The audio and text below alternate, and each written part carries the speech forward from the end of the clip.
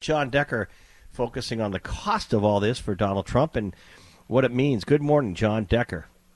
Hey, it means a lot. You may not think that, because Donald Trump sends out these fundraising appeals and his political action committee sends out fundraising appeals, and they've been very successful.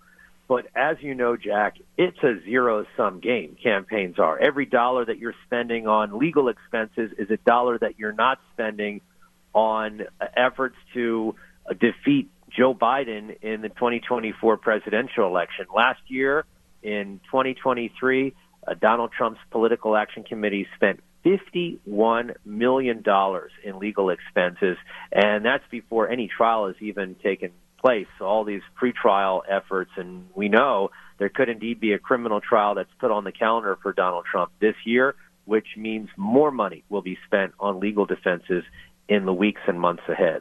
Well, John, you're a member of the bar, so you know the law. You've answered a question when you said that his PAC or his group was spending this on legal funds. So legally, that's allowable. If a candidate raises federal money for federal office, he or she can use it on legal fees to defend themselves as well. Is that legal?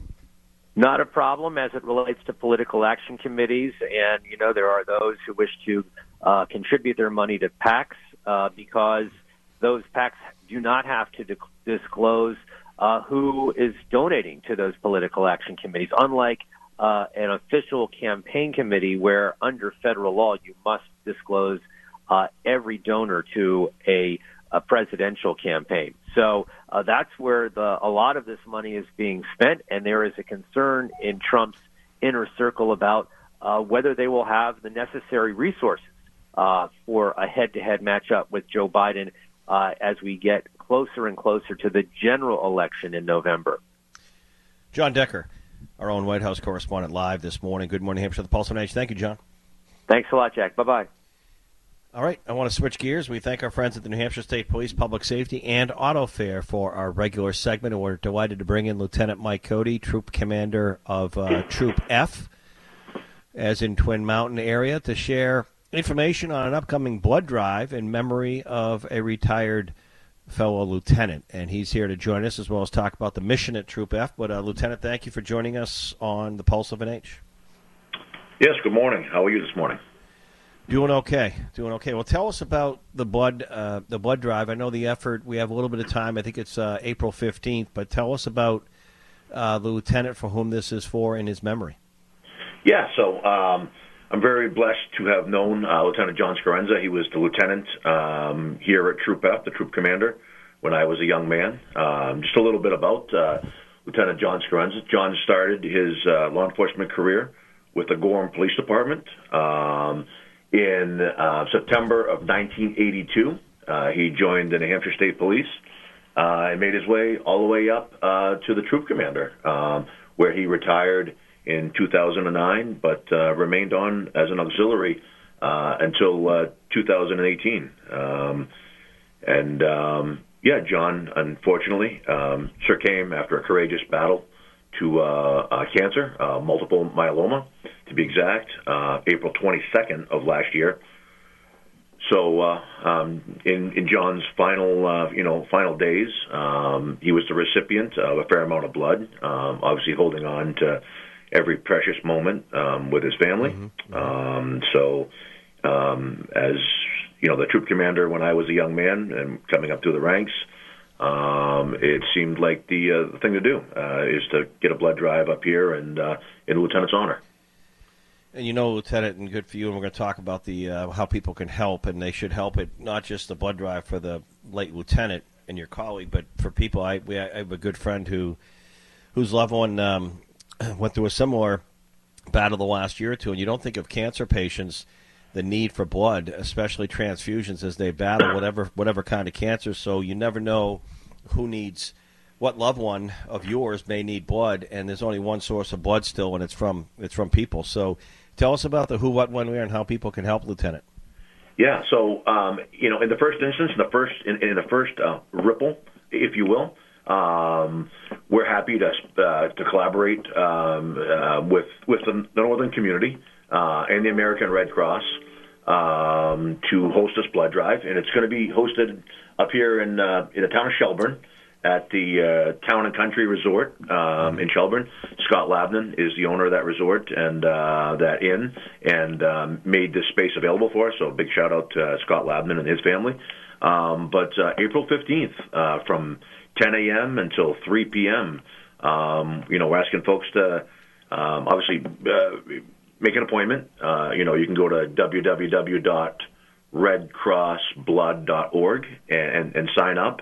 But like to your point, Jack, it's more than just John. It's more than just one person. I mean, this is an absolute need for blood. I donate regularly, and the phone calls seem to never stop. There always seem to be in a shortage. So. And that Shelburne Inn and the family, Scott, that's such a landmark and a classic place. I remember as a kid and my aunts and uncles and parents going there from, driving over from West Bethel, Maine, or from the New Hampshire side in that row of birch trees. There's a beautiful inn there, and they've done a great job over the years. Tell us, Lieutenant, thank you for this. Again, go to the Red Cross site to learn more. Tell us a little bit about Troop F, the command. I know we're in that mid-February stage, so you're still in the winter period here, but how are things, and how's the command, and any trends you're seeing, or things busy in the North Country? Yeah, so Troop F is as probably listeners know, and the rural part of New Hampshire, the largest landmass, where we are responsible for 40% of the state's public safety, but don't always have the population, or at least not till the weekends.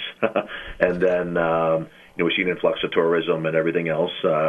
We've been busy with multiple projects to include border safety up here, which has been in and out in the news, and we're also preparing for the April 8th solar eclipse that could bring some large amount of population to the state to see that event. Well, good stuff. And how long have you been on the running Twin F, Lieutenant? So all in all, I've been in North Country law enforcement for 24 and a half years, but I've been assigned to the state police. I was a local police officer before, but I've been with the state police for 19 and a half years. And what originally you mentioned the lieutenant who had passed and how he had started in Gorham and continued auxiliary after being a troop commander. What brought you into service? I went in the military out of high school, and I guess I just longed for that structured lifestyle. Probably what once seemed to be oh my God moment turned into a more of a lifestyle and a yearning, I think, to continue that in public safety as well. All right, thank you, Lieutenant, for talking about the important blood drive and the mission to Troop F. We thank you, Lieutenant, and you have a good one and a great going into the weekend here. Thank you. All right, thank you. Have a nice day. Jason LaCroix. He doesn't forget a thing. He's on top of it because he runs AutoFair in our region, of course, locations. But President's Day is a classic great day to go in and check out their inventory, time to do something, better terms, better deals. Jason, an update on President's Day and really the whole weekend. Yeah, very excited for it, Jack. President's Day has always been a big thing up in the Northeast, and the last couple of years really hasn't been because we haven't had any inventory. But inventory's back. We have over 1,800 new cars on the ground, over 600 used cars. So we have plenty of cars, great deals, and excited for the weekend. So what do you say to someone, because I've heard this from a few folks who've heard me talk about AutoFair on the show, and they'll say, well, have a used vehicle, or my kid has a used vehicle. Is now a good time? I know they're looking for used vehicles, but are the terms I'm going to get, because, interest rates, if you're getting a new house, and eventually, even though there's different terms with dealerships, you have Honda, Hyundai, Ford, I could go on, Nissan and Stratum. Is it a good time if you want to flip out, get a good trade, used vehicle, but you're either have to buy or use another used or new vehicle? Is that a good time right now? It's the best time that we've had it really in years. Rates are up, everyone knows that, but there's some certified programs that will help with lower rates. The manufacturers are supporting lower rates. Lease programs are coming back. There's been a shortage in used cars for quite a while because we didn't sell nearly as many new cars, but that's stabilizing a bit. So there are. I'm pretty excited to have 600 used cars on the ground and still out there every single day trying to buy more. And every time we sell a new car, we almost always get a nice retail trade out of it. So it's a great time. Especially if you've been waiting. This is the time to come in. And new versus used. Sometimes people think, well, I'm not going to get that good of a price. I may have $75,000 on my whatever vehicle it is, my Honda, my Ford pickup truck. Am I going to get a good am I going to get a good price if I want to put it towards something new or used? And what's the answer there? So 75,000 miles is low for a pre-owned car. These cars have lasted a lot longer than they ever have. We actually took in an Accord the other day that had 330,000 miles. Now, we're not going to retail that. That's seen better days. But, 75,000, 100,000, 150,000 is still demand for all those vehicles. SUVs are hot. Hybrids are super hot. There's something for everybody. What was that vehicle you said with 330,000 miles, an Accord? Yeah, it was an Accord station wagon stick, and it was in super great shape. You're going to have to put that on a pedestal out in front and just make it like a relic for people to look at. We put it in the showroom for a couple of days, but did you? It's gone. Yeah, we did. Yeah. Again, though, I'm amazed at, like you just said, the technology, but also how much longer these vehicles are going, and they're well engineered. I mean, you also have a fleet of brands that I think bode well on the endurance and the service side. And let's run through again for our listening region where your locations are. I know you have AutoFair, Nissan, and Stratum right off exit 11 in Stratum, AutoFair, Nissan. But run through a little bit of the locations.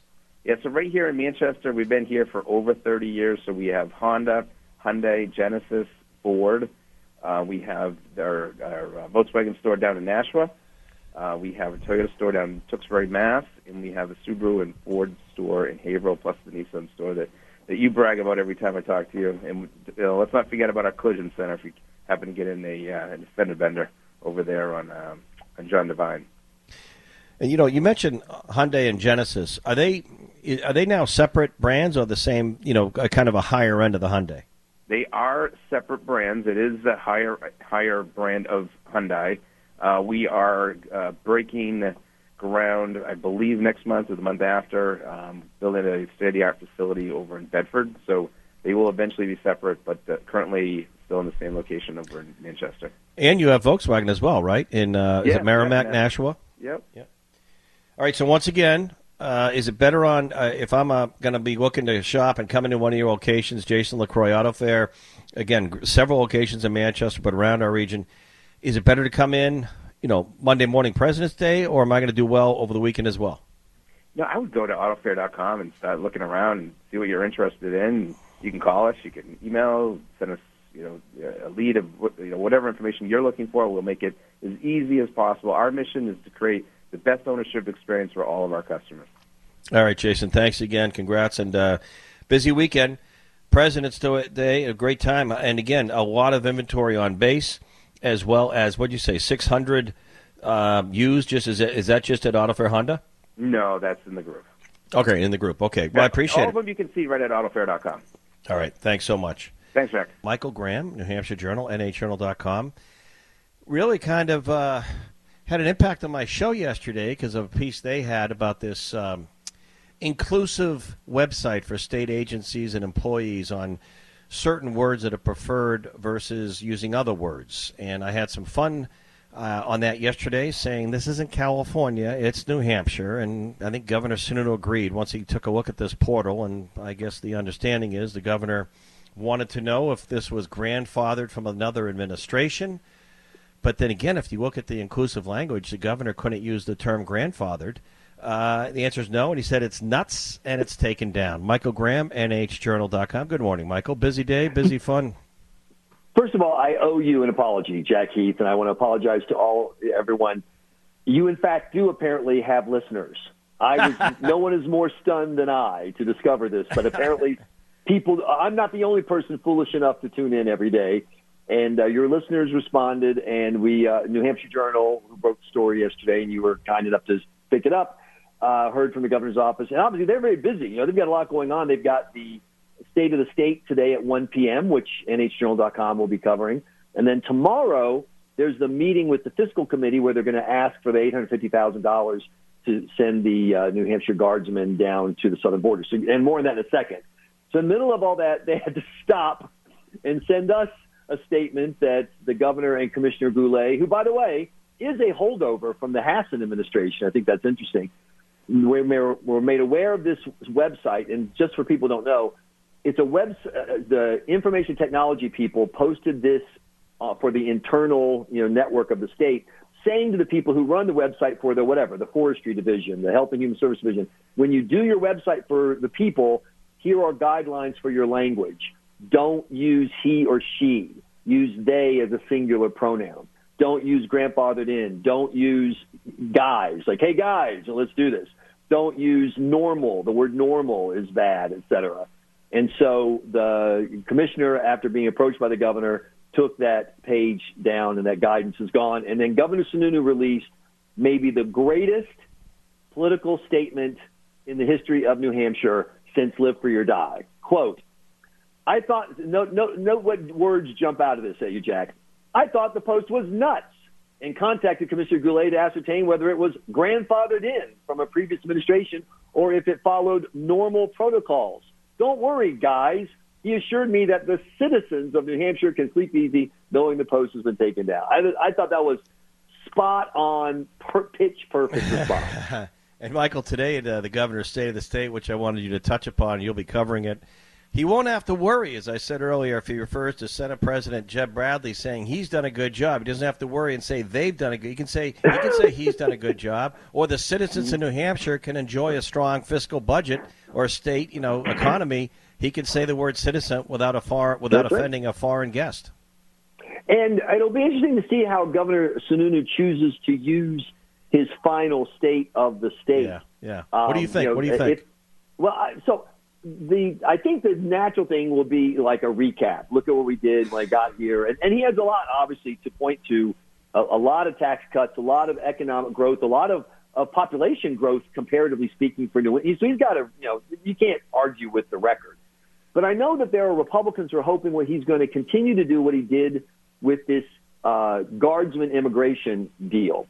Separate from whether or not it's a good or bad idea, it was smart politics for Republicans because it forced Joyce Craig and Cindy Warmington, who have been desperately trying to avoid saying anything about the border and immigration, to talk about it. And Joyce Craig stumbled when she did talk about it because she condemned Morse and Ayotte, the two Republicans, for supporting it while they didn't support that $118 billion border Ukraine-Israel thing. And then she was asked directly, so you wouldn't send troops to the border? And then she refused to answer. She hemmed and hawed and wrapped all around.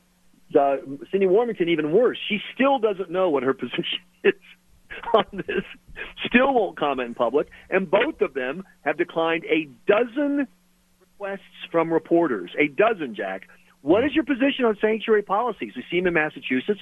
See what's happening with Governor Healy, who has endorsed Joyce Craig. We see what's happening at Logan Airport, where they have migrants sleeping on the floor. You see what happened where a minority community lost its rec center to migrants. You see suburban communities being asked, will you please take these people? Those are all related to sanctuary policies. Do you, Joyce Craig, support them? And the answer for 100 days now has been, I don't want to talk about this. And so Republicans are hoping that Sununu will use his speech to frame issues, that then reporters will go to Craig and Warmington and the other Democrats running in November and say, where are you on these? But we'll see if he does that or not. What elderly man ran for president in New Hampshire in 2020 and said, flood the border, let them all in? Well, I don't think he said that, but that certainly, one of the first things he did was to reverse border policies. He now says that he doesn't have the power to do anything about the border. Well, Mr. President, you reversed the policies, so you could unreverse them. I think so what we're going to see shaping up, Jack, when you ask Cindy Warmington or Joyce Craig about the border, they talk about abortion. And when you ask Kelly Ayotte and Chuck Morse, I will tell you, yesterday, Chuck, you had a really interesting interview with Chuck Morse. He laid out his position straight up, and you pointed out that Democrats are going to describe supporting a late-term abortion ban as a total abortion ban. They did that in 2022. They're going to mislead people with their marketing. And so it's abortion versus immigration. We'll see which one has more resonance with the voters in November. Talk about New Hampshire sending troops to the southern border. I know Georgia just did as well. That's right. Brian Kemp just sent some troops over, and several states are. And one of the things that's happening, and this is why I wish these candidates would talk more, because I am interested in their position. The premise of Governor Abbott is we have the right to defend our state. that this is our territory. Although it's part of the United States and federal law supersedes it, we haven't given up all of our rights as a sovereign state to defend our citizens. And that's what I'm using to defend the border. And so Governor Sununu and a group of other governors, all Republicans, wrote a letter supporting Abbott's announcement. Does Joyce Craig believe it? For example, more and more coyotes are using the northern border in the Swanton sector to bring people in because there's less, patrolling than the southern border. Now they're maybe not doing it at our little 58-mile stretch, but across the Swanton sector, the crossings are up 1,900%. Is Joyce Craig saying she wouldn't send troops there? Is Joyce Craig saying that's the wrong thing to do? And as long as New Hampshire Journal, people need to keep asking. That's all I'm saying. Just keep asking these questions. All right. Thank you, Michael Graham, and State of the State about a couple hours from now. You are a fine elderly citizen and one of my favorite guys. With a good memory. You should know that. With a good memory. Hey, no brown bag lunch for you today, sir. All right. Don't worry if that manhole cover is off. It's a synthetic manhole cover. Thank you. Got it. Good Morning New Hampshire, powered by Sig Sauer. Now, back to Jack Heath on the Pulse of New Hampshire. Back and going to get an update on the Democrat perspective on the State of the State coming up at 1 today. Governor Sununu, of course, on his way out, not running again. We'll see the tone. We'll see if immigration, for example, border stuff, big topics today. But first, Scott Kimbler. In for Aaron Real, NBC News Radio national correspondent, talking about Fulton County, Georgia, and an update from Georgia. Take it away, Scott. Hey, good morning. What's happening today is there is a hearing to determine if Fani Willis, the district attorney of Fulton County, should remain the prosecutor, or her office should remain as a prosecuting body of former President Donald Trump and his co-defendants regarding the alleged attempting to overturn the election results of the presidential election here in Georgia from just a few years ago. And this has become such a big deal, and it's on the surface seems very innocuous, but will have wide-stretching ramifications. She has a relationship with her special prosecutor, Nathan Wade, that she hired to assist in prosecuting former President Trump. And now it has come into question whether this relationship, one, was even appropriate to begin with, but also did it start before the Trump indictment? And if it did, then that puts her in a very, very bad light, in that it appears you get the impression of favoritism of a county vendor, and also they'll be examining if she benefited from having a relationship with the county vendor, because they're very limited in what they can do financially regarding vendors. And if she's removed from the case, it's not just a matter of finding somebody else in the Fulton County DA's office to prosecute it. They would actually have to get an entirely different district attorney's office here in Georgia, likely in some of the coastal counties far away from Atlanta, to take up this case. Right. And if they don't find a willing district attorney to take on this massive case, then we could be looking at actually the very end of this indictment against President Trump and the co-defendants. So President Trump could have a victory today, or a winning hand that was dealt to his team and the co-defendants team literally by Fani Willis. Interesting. It's something a lot of people aren't honing in on. Thank you very much, Scott. In for Aaron. Scott, make it a great one. You bet. Take care. All right, we're going to talk, get a Democrat perspective, or an analyst and strategist, Lucas Meyer, one of our political analysts and all-stars, straight to the Dome. Governor is going to be giving his State of the State at 1. Of course, he's on his way out, not running again, Lucas. And I don't think there's going to be any big, gritty, bold talk, but I may be wrong. It will be interesting, the tone. Will it be reflective? We'll talk about just fiscal stuff and the state of New Hampshire's fiscal ship. Will it be talking about border stuff? We'll get political. But Lucas, what do you think? I haven't seen any drafts or anything yet. What do you project? What are you thinking on that? Yeah. Good morning, Jack. It's a good question. My gut here is they'll feel a little bit more like a graduation speech than a State of the State, where he's sort of imparting his wisdom onto the legislature as he sails off into the consultant pundit sunset. But I imagine it'll be a litany of his accomplishments. I'll be keeping an eye towards what credits does he give to the legislature. Is it about him? Is it about what they were able to do coming together? I think what you will see is the gubernatorial campaign, certainly on the Democratic side, use it as an opportunity to talk about the contrast between the past 6 years of Governor Sununu or 8 years of Governor Sununu and their vision for the future.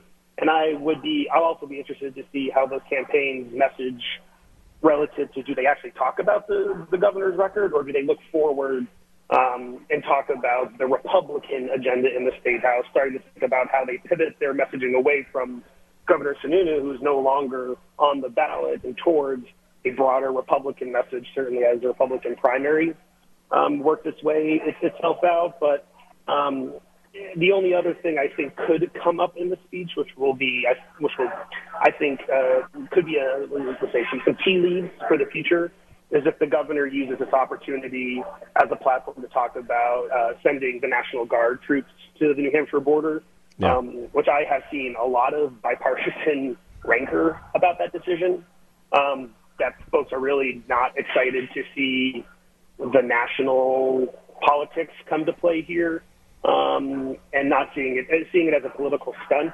So does the governor lean into that in his State of the State? Yeah. And to me, that would indicate an agenda for his own, agenda after he's out of office. So that's what I'll be keeping my eye on. Interesting. Yeah, I think he will. I think he will go talk about the border. He was recently there, and both north and south. I don't think he'll get much into the Trump, Haley, or Biden stuff because of how this nomination process is looking. But I will. He almost has a hard time resisting taking some political shot at our federal delegation, the Democrats in Washington. You think he will? Oh, probably. I mean, it seems to be in his wheelhouse. I would agree with that. I think it would be impressive if he used it as an opportunity to speak out against Donald Trump, since he did so much for Governor Haley, but that seems to have faded a bit over the past couple of weeks. So I wouldn't count on it, but I do. I do think you are right, Jeff. All right, Lucas. Anything else catching your eye in terms of state stuff, state bills, any legislation?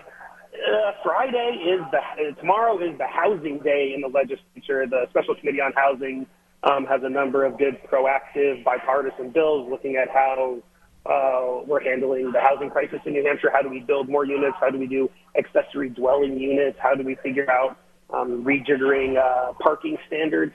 Because right now, I'm incredibly lucky, Jack. I got dumb luck and I bought a house in 2018.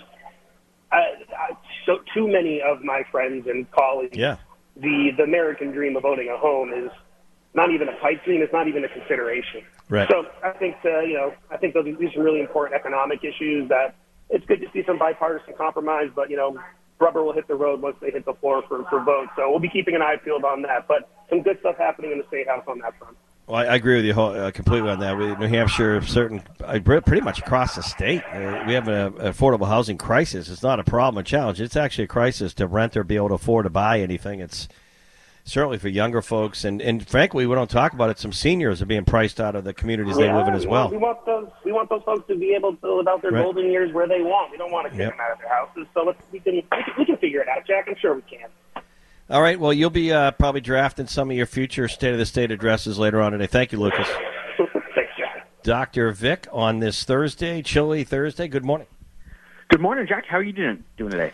First person who's asked and gives a damn. I'm doing okay. Yeah, I do care, Jack. You're probably in warmer climates than I am.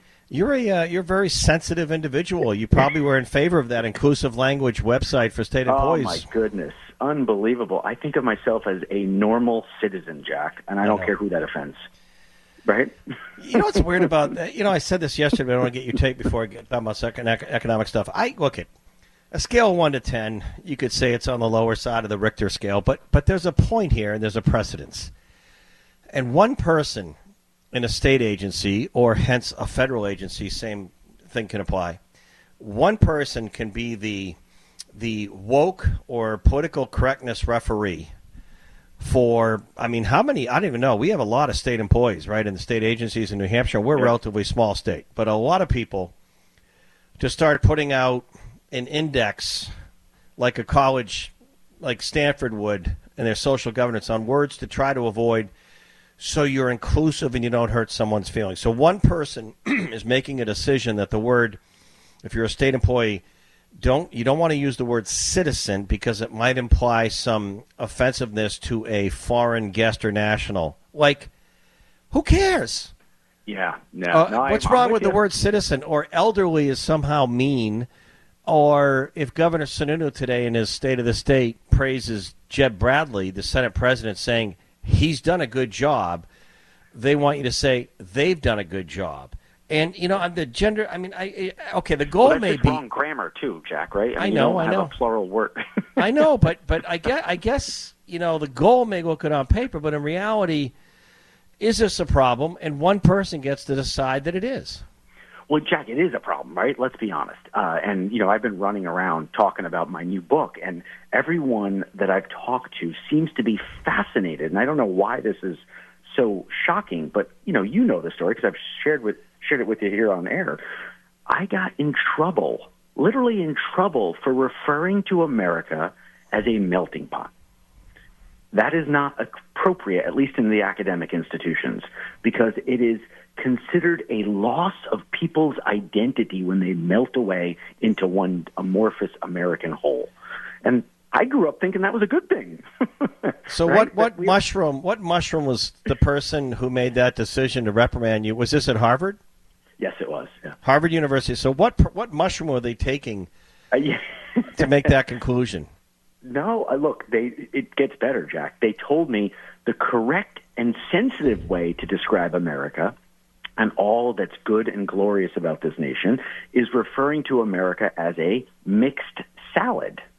Because as a mixed salad, Jack, you can stay the cucumber you are. And I can be a carrot, and, J-Dog can be lettuce or what have you, and we can still be better together, yet be separate also. So correct me if I'm wrong. They're giving you a hard time, and your family immigrated and came here legally from another country to America for a better life, and they're telling you how to refer to the country that your family came to. That's right. That's exactly right. These are generally the elites that like to set agendas in these academic institutions. So I'm not surprised that this sort of tendency exists, but it's ultimately very destructive. It focuses on what is different about us rather than what we have in common. We are a great nation that has a lot of our citizens, and I'm going to use that word even if it's offensive to some, a lot of our citizens have a lot in common, and they're proud of being here, and they have real excitement about the opportunity that this country presents, right? So we have a lot in common. Why do we have to focus on the differences? I love the clause in this site, which is now history, because the governor I talked a lot about on the show yesterday, you heard about it, looked into it, and he said, no, this is nuts, it's coming down. But the term normal, you couldn't say if you're a state trooper, they didn't want you to say the person was driving not normally, at 110 miles per hour. Well, what's wrong with describing, what's wrong with normal? Yeah. Because if someone's different, they feel abnormal? Yeah. No, look, I think we actually want to make America normal again. I think that's goodness. a good phrase, right? Like, actually, we want to go back towards normal, not run away from it. Speaking of Harvard, a year or two ago, I don't know if it's still, but the social governance dean at Stanford University, kind of an Ivy League wannabe out west, put in the professor-student inclusive language guidebook for the year. So this would have been a year or two ago. They don't want the faculty and the students to use the term American or America on campus. Yep, because if someone wasn't from America, it might be offensive to them. Well, then who gives a damn? Get some Kleenex out. Give them a box of Kleenex when they come there, and if they don't like the term America in California, then get them some Kleenex. I mean, get out the bubble wrap. Yep. Listen, I'm with you, Jack. I totally agree. And it's more than that, right? And there's so many other words and phrases that are deemed offensive, etc. I've stopped trying to keep track of it. Keep these people away from our military. We have a recruitment crisis. We need Marines. We need Delta team members, unfortunately. We need special operatives. Can you imagine them going through training and the drill instructor has to say, do you mind if I call you a him?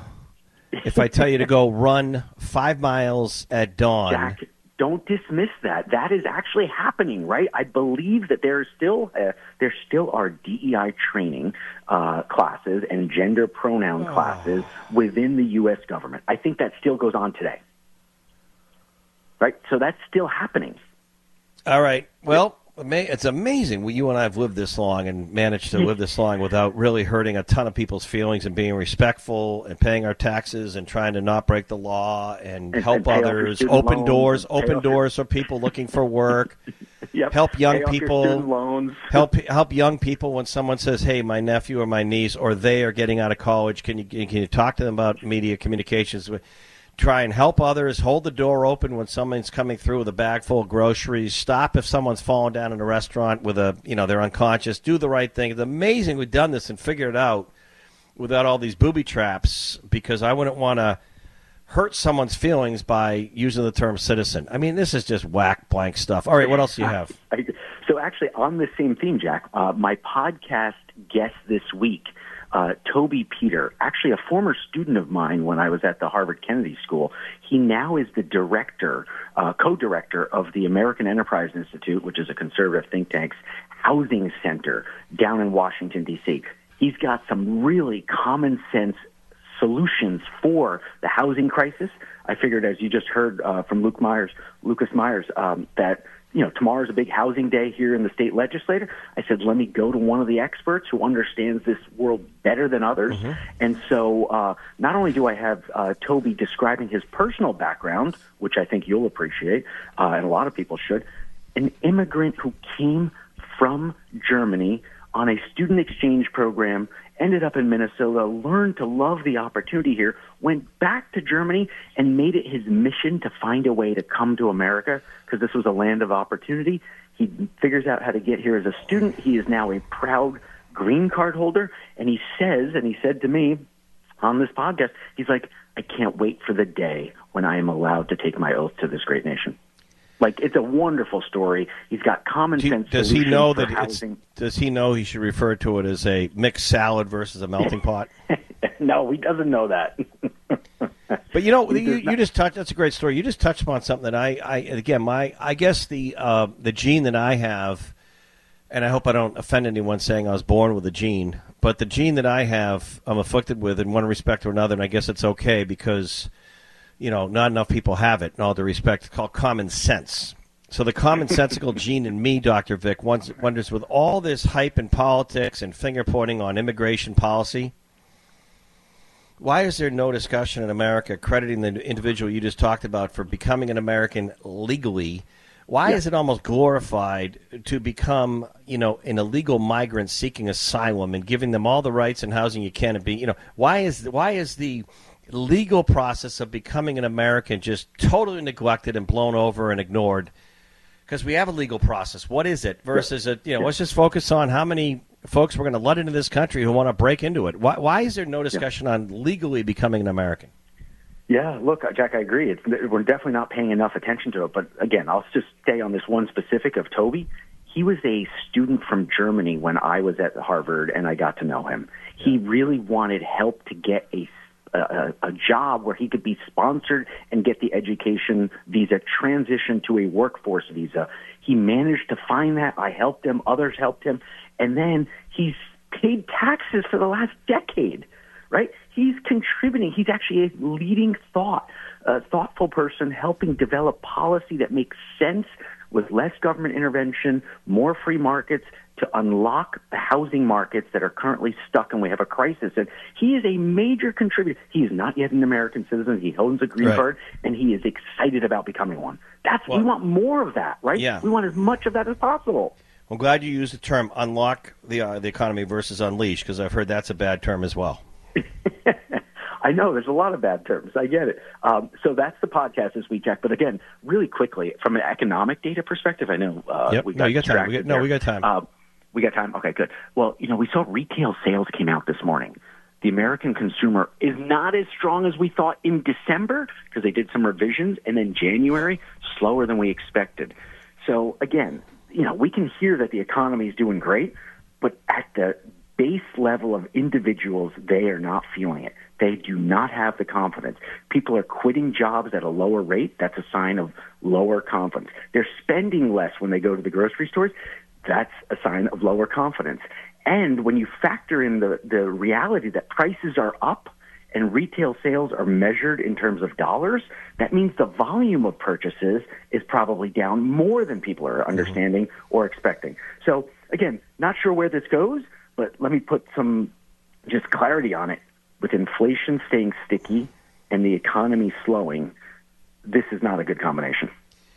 Well, I was going to say, it's been a dog's day since we've seen lower prices, but I might offend the felines, the cats in the audience, so I can't say dog's day. Well, feline days. Say feline days, too. They both. Or they days. They days for both of them, right? My goodness. Well, Dr. Vic, thank you. Navigating Uncertainty in the book, The Generalist. Thank you. All right. Thanks very much, Jack. Rory O'Neill, NBC News Radio National Correspondent. Rory, I just had some commentary in the last hour.